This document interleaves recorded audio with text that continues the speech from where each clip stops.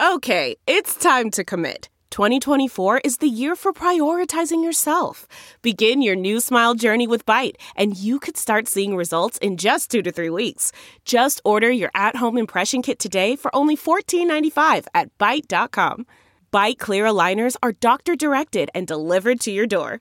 Treatment costs thousands less than braces. Plus, they offer financing options, accept eligible insurance, and you can pay with your HSA FSA. Get 80% off your impression kit when you use code WONDERY at Byte.com. That's BYTE.com. Start your confidence journey today with Byte. This is Totally 80s, the podcast dedicated to the music of the greatest decade ever. So, turn up your Walkman, loosen that scrunchie, and get ready to talk 80s with your host, Lindsay Parker. Hi, I'm Lindsay Parker from Yahoo Entertainment and Sirius XM Volume, and this is another episode of Totally 80s.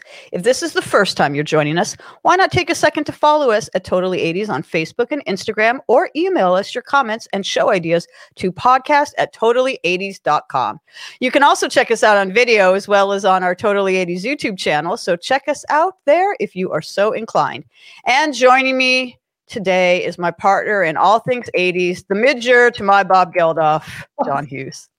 Well, I'm gonna switch those. Midge was really in charge when it came to it. He absolutely was, and I'm pretty sure Midger's one of his great contributions to pop culture is definitely going to come up early at our conversation today. Did you notice, John? I did not actually introduce you as the other John Hughes. I think you have taken the number one John Hughes position in my mind after doing the Totally 80s podcast for about a year now. I love the original John Hughes, but I think when you've been, departed from this planet after 30 or so years, it may be time to let someone else step in. Well, that you are the man for the job. And yeah, we've been doing this for almost a year now, and it is, believe it or not, that time of year again. It's been a crazy year, 2020. It's kind of hard to sort of get into the holiday spirit, the Christmas spirit, but we want to make the most of it and spread some early holiday cheer. So our topic today is holiday songs of the 1980s. I am very ready for it. I see you are wearing an on-brand Christmas, on-topic Christmas sweater. Is that the Monkees sweater? The Monkees from their Christmas record from 2 years ago. A classic, an instant classic. Yeah, worked on that with Adam Schlesinger and the band, and listen to it now on all streaming platforms. It had XTC's Andy Partridge on it, who obviously they did a very awesome 80s Christmas song we'll talk about. I wore this shirt for you, though. I hope if people are watching this on video, I should just wear this year round. I should not wait till December to wear this. This is my Young Ones, the People's Poet, Rick Mayall, Hands Up, Who Likes Me Christmas sweater. The fashion statement I am making with this sweater is I am susceptible to Facebook ads. The algorithm worked. I was just doom scrolling through Facebook, and suddenly I saw a Young Ones Christmas sweatshirt with a picture of Rick doing the Hands Up, Who Likes Me, and I was like, hands up, I'm buying that. So how can you scroll past that and not hit buy now? There was a part of me that didn't want to click on it because I'm giving the Borg what it wants. It's like it somehow fed into my brain, knows I like the Young Ones, perhaps because we've talked about it on Totally 80s before. It like somehow picked up on me talking about it, but I had to buy it. So I had to wear it today because it's completely appropriate for an 80s Christmas special. We talked about Geldof and Midger. So like, I know it's a Captain Obvious move, but I mean, we kind of have to start with not just the best Christmas song of the 80s, but I would go so far as to say the best Christmas song of all time. Well, Do They Know It's Christmas by Band Aid? Mariah might want a word with you, but she's not 80s, so we can. She's not 80s. We can definitely say it's the best of the 80s, no doubt. You know who doesn't think that? Who? Midger himself. Yeah, he's not a fan. He's not. Yeah, he thinks he just kind of pooped it out one day. Well, they did it really, really impromptu. I've interviewed Midge a couple of times about this for anniversaries of the song, and he wrote it in a couple of days. To your point that you made earlier that, Midge was the MVP of this, a lot of people do not know that he was not only the guy who co-wrote the song with Bob Geldof. I think probably people listening to this podcast know that, but a lot of people in general don't know that. He played every single instrument on it, except for some Phil Collins drums. When you're seeing John Taylor, playing bass in that video, he didn't actually play bass on the track. They didn't actually get like 50, 80s people in a room to record the song. It was all Midge. and he deserves it. He's very humble. He does not like this song. I have a couple quotes. He calls it, this is from an interview I did last year, an okay song that became something much better than it actually was. And then he goes on to say, if you listen to the song, it's a song with no real pop sensibilities. There's no real structure to it. Most songs have an intro and a verse and a chorus, but this is just the thing that started and kind of grew. And he does have a point that the chorus, if there is one, I guess is the Feed the World refrain, which does not come in until like 4 minutes in the song. In fact, a friend of mine, a millennial friend of mine, he thought there were two different songs. He thought Band Aid did a song called Do They Know It's Christmas and a song called Feed the World, because he thought he's heard separate chunks of it and he did not realize they were the same song. Oh, we got to teach the children, Lindsay. Teach the children. I have schooled him. To that being said, though, Midge Ure, with all due respect, Mr. Ure, Sir Ure, he's a sir in my book. He's wrong. He's absolutely wrong. It's a great song. Who's responsible for the lyrics? The lyrics, John, have not aged that well. No. They meant well. Yes. It does kind of smack of white savior syndrome, about like, the poor. Well, that actually is the line. It's interesting because in the same interview I did with Midge, he talks about how actually this was kind of a breakout moment for U2. In 1984, when Band Aid got together, U2 were not the U2 they are now. And they were kind of more of a college rock band on the rise. Yeah. And that moment with Bono singing so stridently, oh, tonight, like that was kind of the moment. He says in the studio when they were recording the song where everybody kind of went, wow, and took notice of Bono as a force. That line, tonight, thank God it's them instead of you. I took it. This is how I took it. This is why I didn't find offense by it. I thought it was making a comment on us privileged people who are at home, safe and warm and dry with our cocoa and our eggnog and our families. And we're like, oh, therefore, thank God that I won the genetic lottery and wasn't born in a place that's riddled with famine and tragedy and stuff. Like, basically, I thought it was trying to make some kind of comment on how we do tend to look away. I don't know. I think that's what they were trying to do. I don't think they actually meant it literally, like, thank God I'm not in Africa. That would suck. I don't think they meant it that way. At the time growing up back then and listening to it over and over again, it never really hit me. It never struck me as being a particularly offensive line or a strange line. But with history and the way things have evolved since then, I hear it now and I do kind of cringe because it's just, first of all, it's Bono, the birth of Ernest Bono. I mean, was he wearing sunglasses? I don't recall. Not yet, but he's world on his shoulders, striding into the studio, standing next to Tony Hadley. It's a nice contrast of rock stars at the time.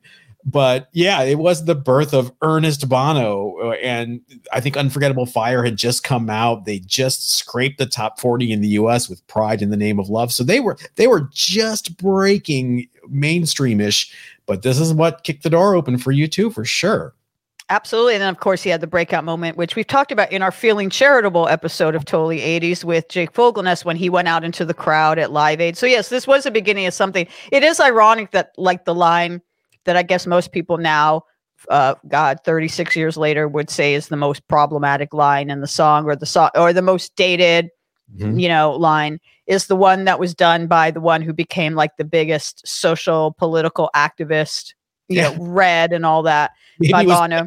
But they meant well. It's just like, there's a bit of that white savior syndrome and definitely some lack of education about the weather in Africa or the geography in Africa. But I do still get chills every time, no pun intended, I get chills when I hear the song. Like, I don't feel like it's Christmas time until I hear that song in a mall or a supermarket or on a radio station. Like, it was such a Christmas miracle to me when they got all those people together in a room. It's a dumb thing to say, knowing who is responsible for it, but I'm going to say it anyway. I loved it back then because I thought it sounded just like an Ultravox song. It sounds like it's right off of Lament. You've got, that patented Ultravox synth sound and everything in there.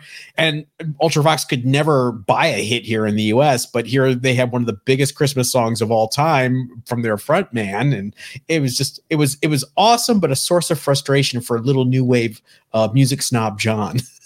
Did you know where the sample that kind of gives it that chiming effect comes from? You would know this. It comes from Tears for Fears, a song on The Hurting. It has escaped me which one, but you would probably know if you listen.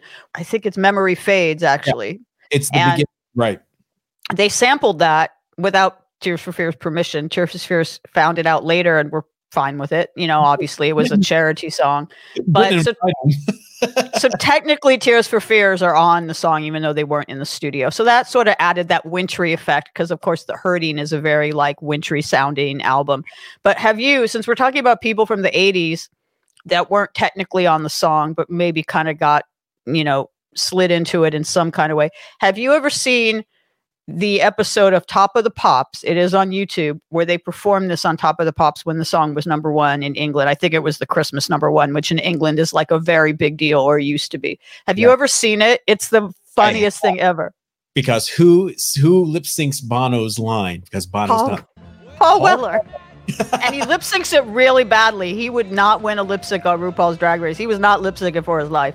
But yeah, it's very weird. Like there's people in it like Frankie Goes to Hollywood who actually were on the flip side of the Feed the World going, I'm Holly Johnson, ho, ho, ho, feed the world.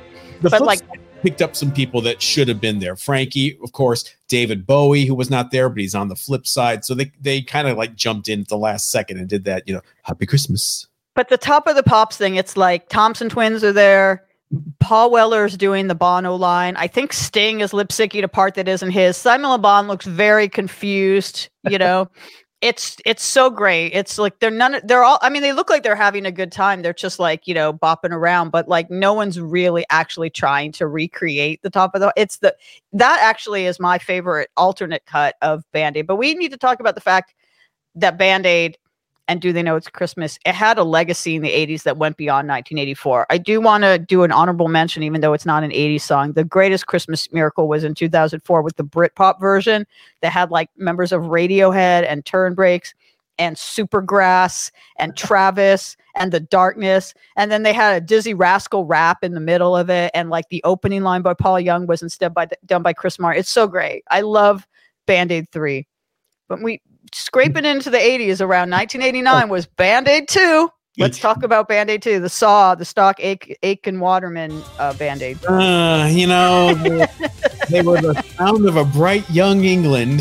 And it was a big deal at the time. It had Kylie Minogue on it. It had Jimmy Somerville. It had Bros, Lisa Stansfield, Wet. I don't know who was on it, but I'm just going to try to guess, and you tell me how close I am. Well, I told you some of them, but keep guessing. Jason Donovan. I don't have him listed, but I don't have like the Wikipedia page. I'm going to say yes. I will tell you, yes, they were on, but they actually have the honor of being on both of them because they were on Band-Aid 1. And I think that made history in some way. You seem very unimpressed by this fact. You're like, yeah. Technotronic were on it. Cliff Richard was on it.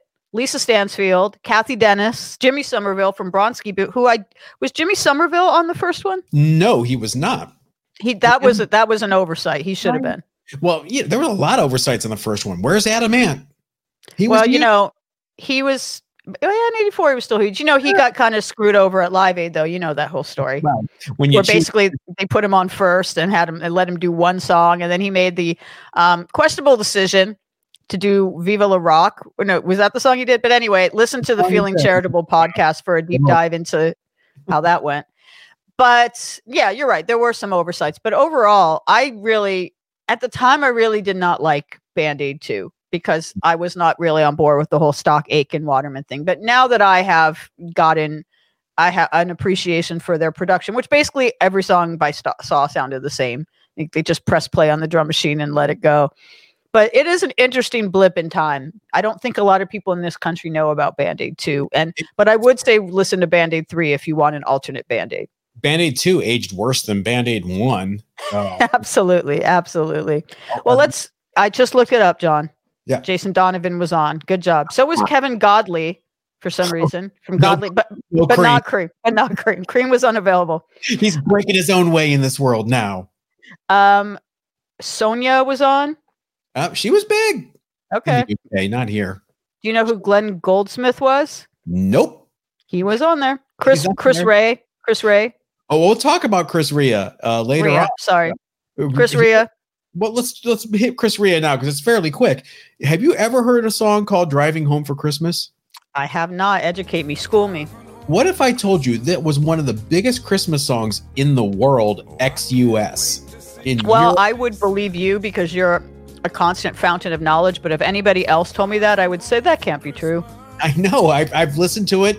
It's okay. It's very a very AOR-ish ballady. You know, I'm driving home for Christmas. That's how it means. And I had never heard this song until a few years ago, and then I did a little deep dive. You know, my day job, and it's one of our biggest streaming Christmas tracks ever. And I was like, wow, that's interesting that something could be so huge in Europe and everywhere else and just completely miss us. It's the story of this podcast a lot of times. Totally 80s podcast, teaching the children since January of 2020. I learned something today. Chris Rea, Driving Home for Christmas. Check it out. Well, let's talk about some other maybe better well-known 80s Christmas songs, because I did start this podcast with the bold statement that Do They Know It's Christmas by Band Aid is the best Christmas song of all time. There are some people, or at least of the 80s, right. There are some people who would say that no, it is by someone who sang on that album, or sang on that song, George Michael and Wham, that it's Wham's Last Christmas. This, of course, now it takes on bittersweet meaning because not only is George Michael no longer with us, but he actually died on Christmas Day of 2016. Yeah. So when you hear like Last Christmas, I gave you my heart, but the very next day you gave it away and he died on Christmas. It's like that song hits different now for sure. Yeah. Obviously the better, more well-constructed song of the two. If you're going to, it does have a chorus for sure. Yeah, it's got a pre-chorus. It's got a bridge. It's got everything you need. I love that song. It was, again, another song that took a lot of time to become a Christmas song here. Let's go back. It wasn't a single in the US. Really? No, it didn't. We can double check this, but it did not come out in the US until The Edge of Heaven. It was included on The Edge of Heaven, the last Wham record. So, MTV would play the video, but it was never a single and it was not, a big thing. It kind of grew over the years, like another song we're going to talk about later, which was completely ignored back then, but has become a standard Christmas rap. Okay, yeah, that will be a good one. But what's interesting is I'm curious for your take on this. A few years ago, a friend of mine started an argument on Facebook that got a lot of comments where he was like, Last Christmas is not a Christmas song.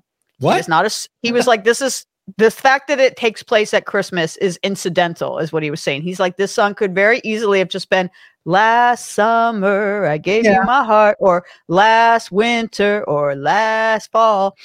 He went on and on about it.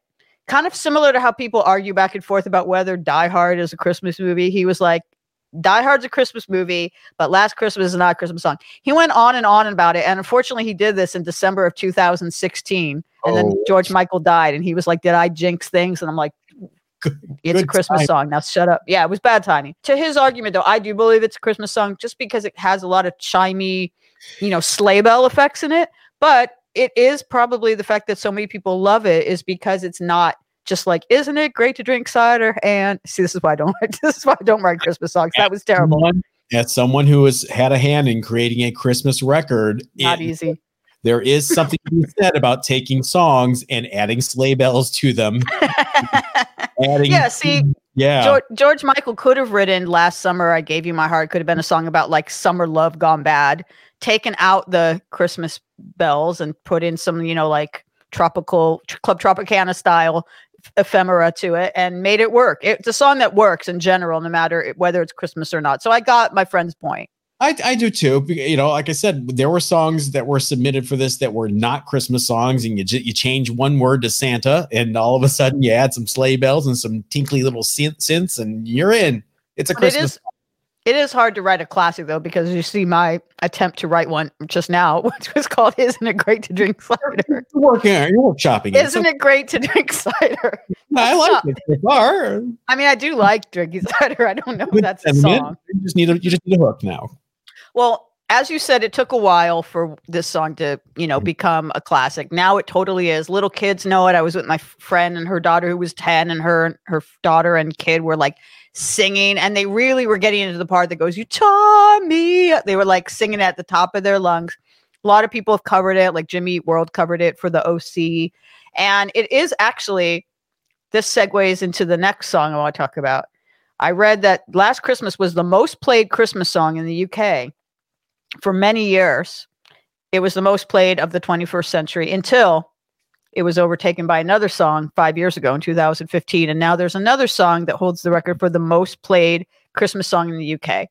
And it's probably another song that falls into the category you just said that was not totally an instant, hit for them. Right. You'll know more than me about that. Do you want to guess? Riddle, do you want to play this game? Maybe it's Fairy Tale of New York? Ding, ding, ding. You have won my respect. And Kirsty MacColl. Let's not forget the gorgeous, talented Kirsty MacColl.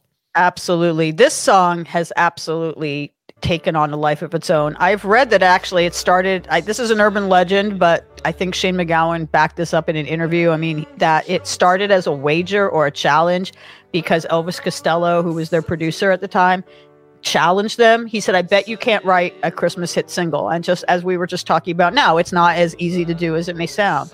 They obviously did it.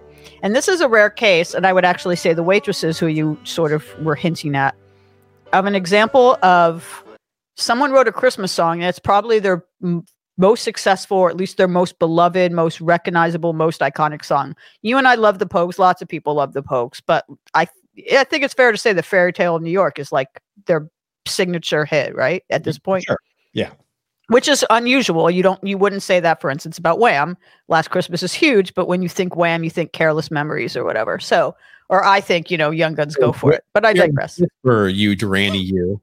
Did I say Careless Whisper? That was a Freudian slip. That wasn't you mentioned John earlier, so you've got John Taylor on the brain. Did I say Careless Memories? Yes. That was careless of me. You can leave that in. Don't edit it out because it set me up to do a terrible pun, which is very on brand for me. Careless Whisper is what people think of for Wham, is what I was trying to say. They don't think Last Christmas, but when they think Pogues, they think Fairy Tale New York. When they think Waitresses, well, I think Square Pegs, but most people think Christmas wrapping. But to stick with the Pogues for a minute, again, we've talked about lyrics not aging well, whatever, and there's some lyrics that have not aged well. The use of the F word, basically, by Kirsty MacColl. But Shane has defended this song, saying this is in character of someone who's not like a particularly nice person or, kind of a hard person. And this is how the Kirsty character would be. And also supposedly that word means something different in like Irish slang or something. It means like you lazy sod. It doesn't necessarily mean, it doesn't necessarily have the homophobic connotations. At least then it did not. Well, first of all, I think it's an amazing song. I love Kirsty MacColl. I have met Kirsty MacColl. I have seen Kirsty MacColl perform. I have felt Kirsty MacColl's energy, and she would not ever mean anything like that. She was the sweetest person. Funny, I saw her in Cleveland, Ohio at the Agora Ballroom with my friend Forrest in a snowstorm in December, appropriately enough, in the middle of the blizzard, with 24 other people. We counted. And she played the entire show like, she didn't care. And right. Great. So I don't really have a problem with that. And the song is, again, it's epic. It's almost like a musical. There's, a storytelling in it. Mm-hmm. There's low beginning, where it's melancholy and sad, and all of a sudden it's almost like an Irish jig. And then you go back to the melancholy thing where they're kind of stuck with each other. I think, despite the lyrics of it being, I guess I'm stuck with you. What am I going to do? It's kind of sweet.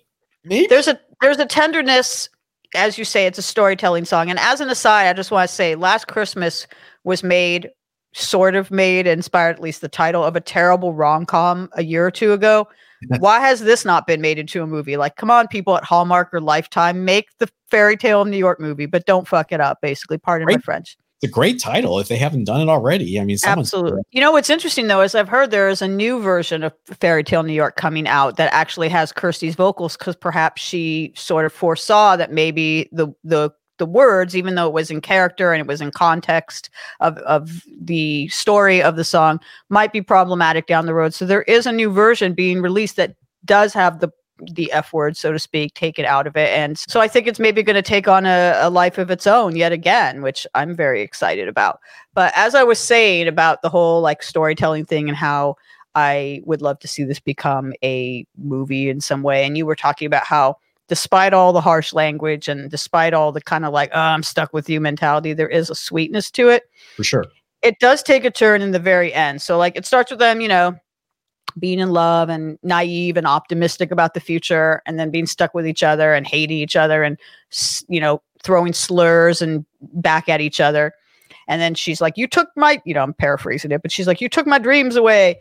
And then, but when he goes, I kept them with me, babe, and put them with my own. And, you know, I built my dreams around you. It's like, oh, he actually really cares. Right. And, you know, it's kind of like almost like a honeymooners kind of thing or whatever, where they spend like the entire episode like acting like they hate each other. And then at the end of like every episode of the honeymooners, Ralph Cran will be like, oh, you're the greatest. And they kiss. And it's like, oh, actually, they don't hate. Or like Archie and Edith Bunker, you know, it's like that sort of thing.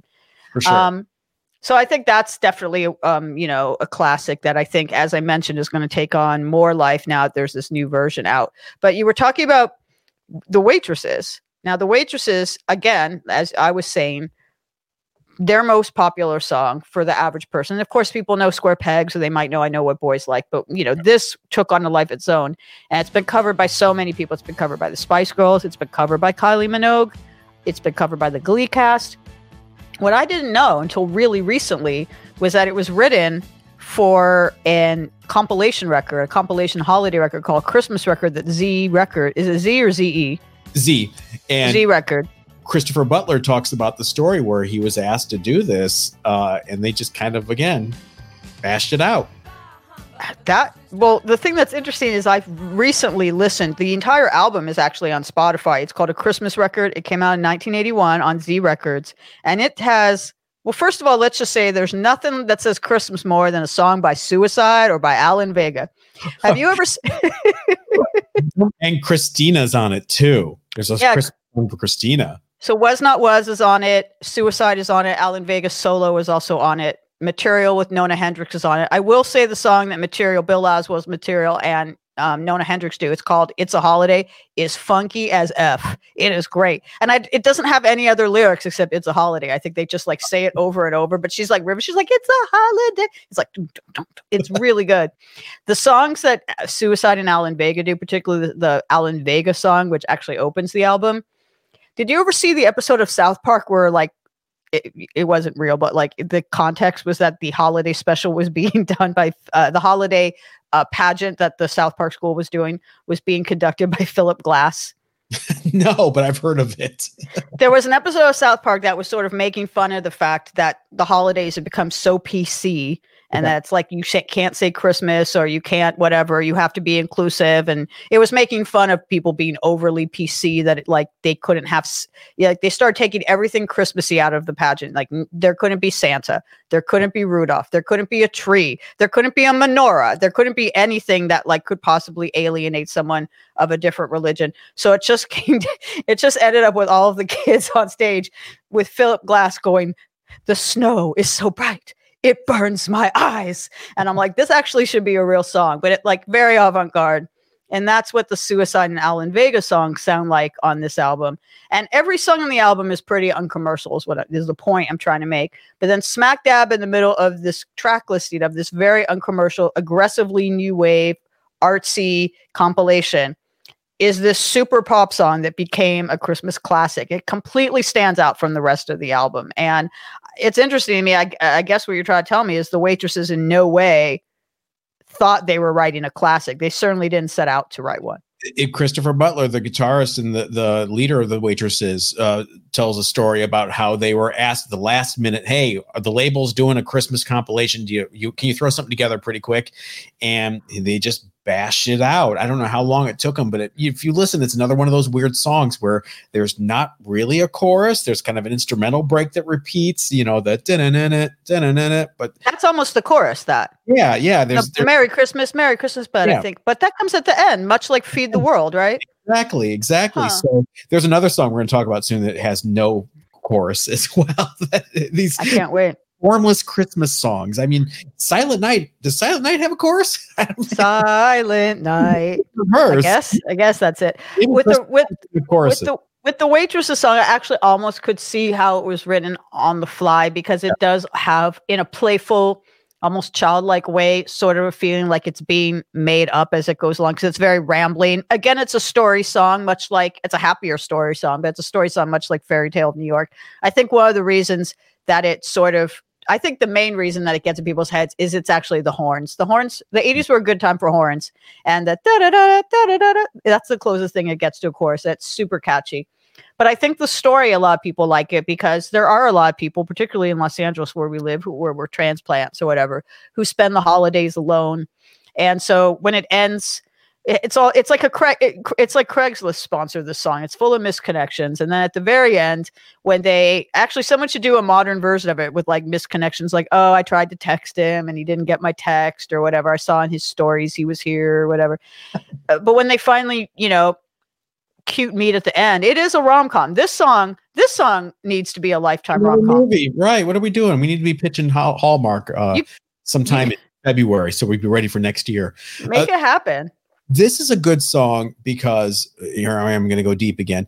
It shows off how actually talented Patty Donahue, the late Patty Donahue, the singer of The Waitresses, was, because, she kind of sang. She didn't have an incredible voice. She had presence for days. I mean, no one commanded a stage, or her voice just gets your attention.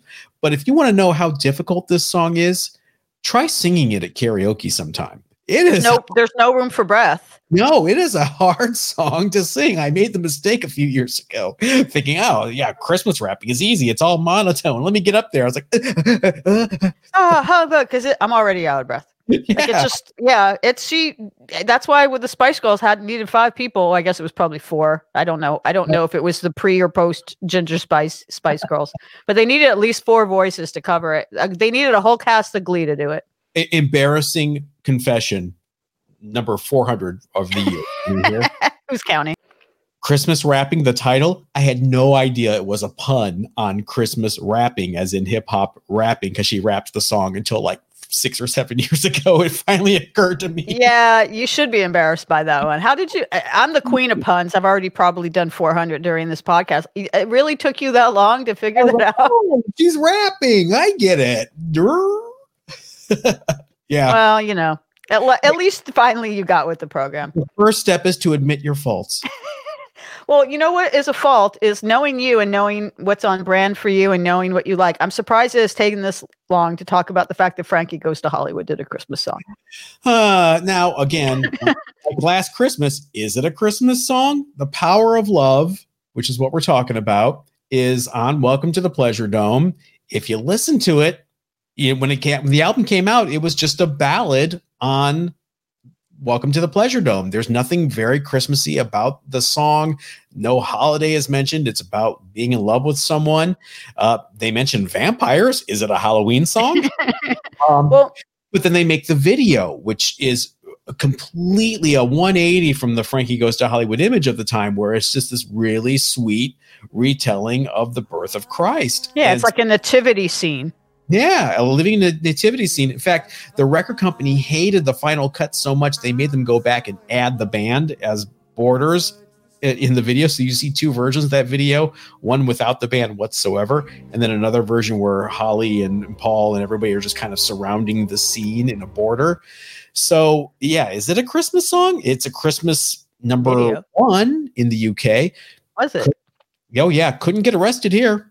It was their third number 1 in the UK, but didn't even chart here. Well, I'm a little embarrassed to say this. I'll do a confession itself. It may have taken you 6 or 7 years ago to figure out the pun of Christmas rapping. I didn't see this video until like a couple of years ago. Yeah, I don't know how I didn't see it, because obviously I'm a fan of Frankie and I'm a fan of the era of the 80s, but it was not an MTV staple at all. They would play it when they would do Christmas videos. You remember when MTV would kind of do Christmas videos on Christmas Day? It would be like 24 hours. They would play it then. I saw it a couple times. I got so hyped that I actually saw it. if I'm celebrating Christmas within a party that's within a Frankie Goes to Holly video, I'd rather be spending Christmas inside the uncensored Relax video directed by Bernard Rose than in the Power of Love video. But you make a good point. Their marketing plan or their genius, whatever you want to call it, was sex, war, religion.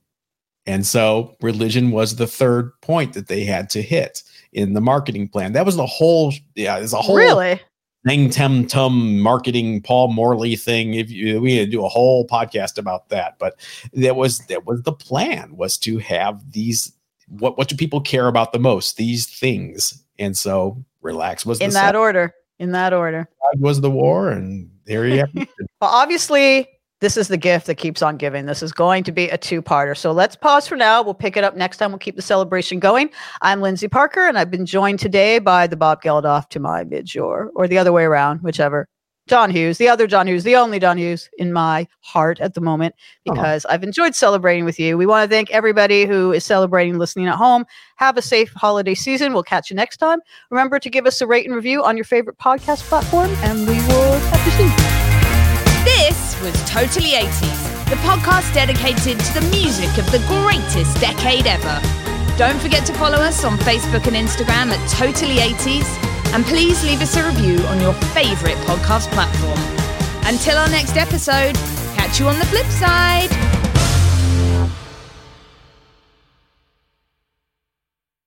1, 2, 3, 4.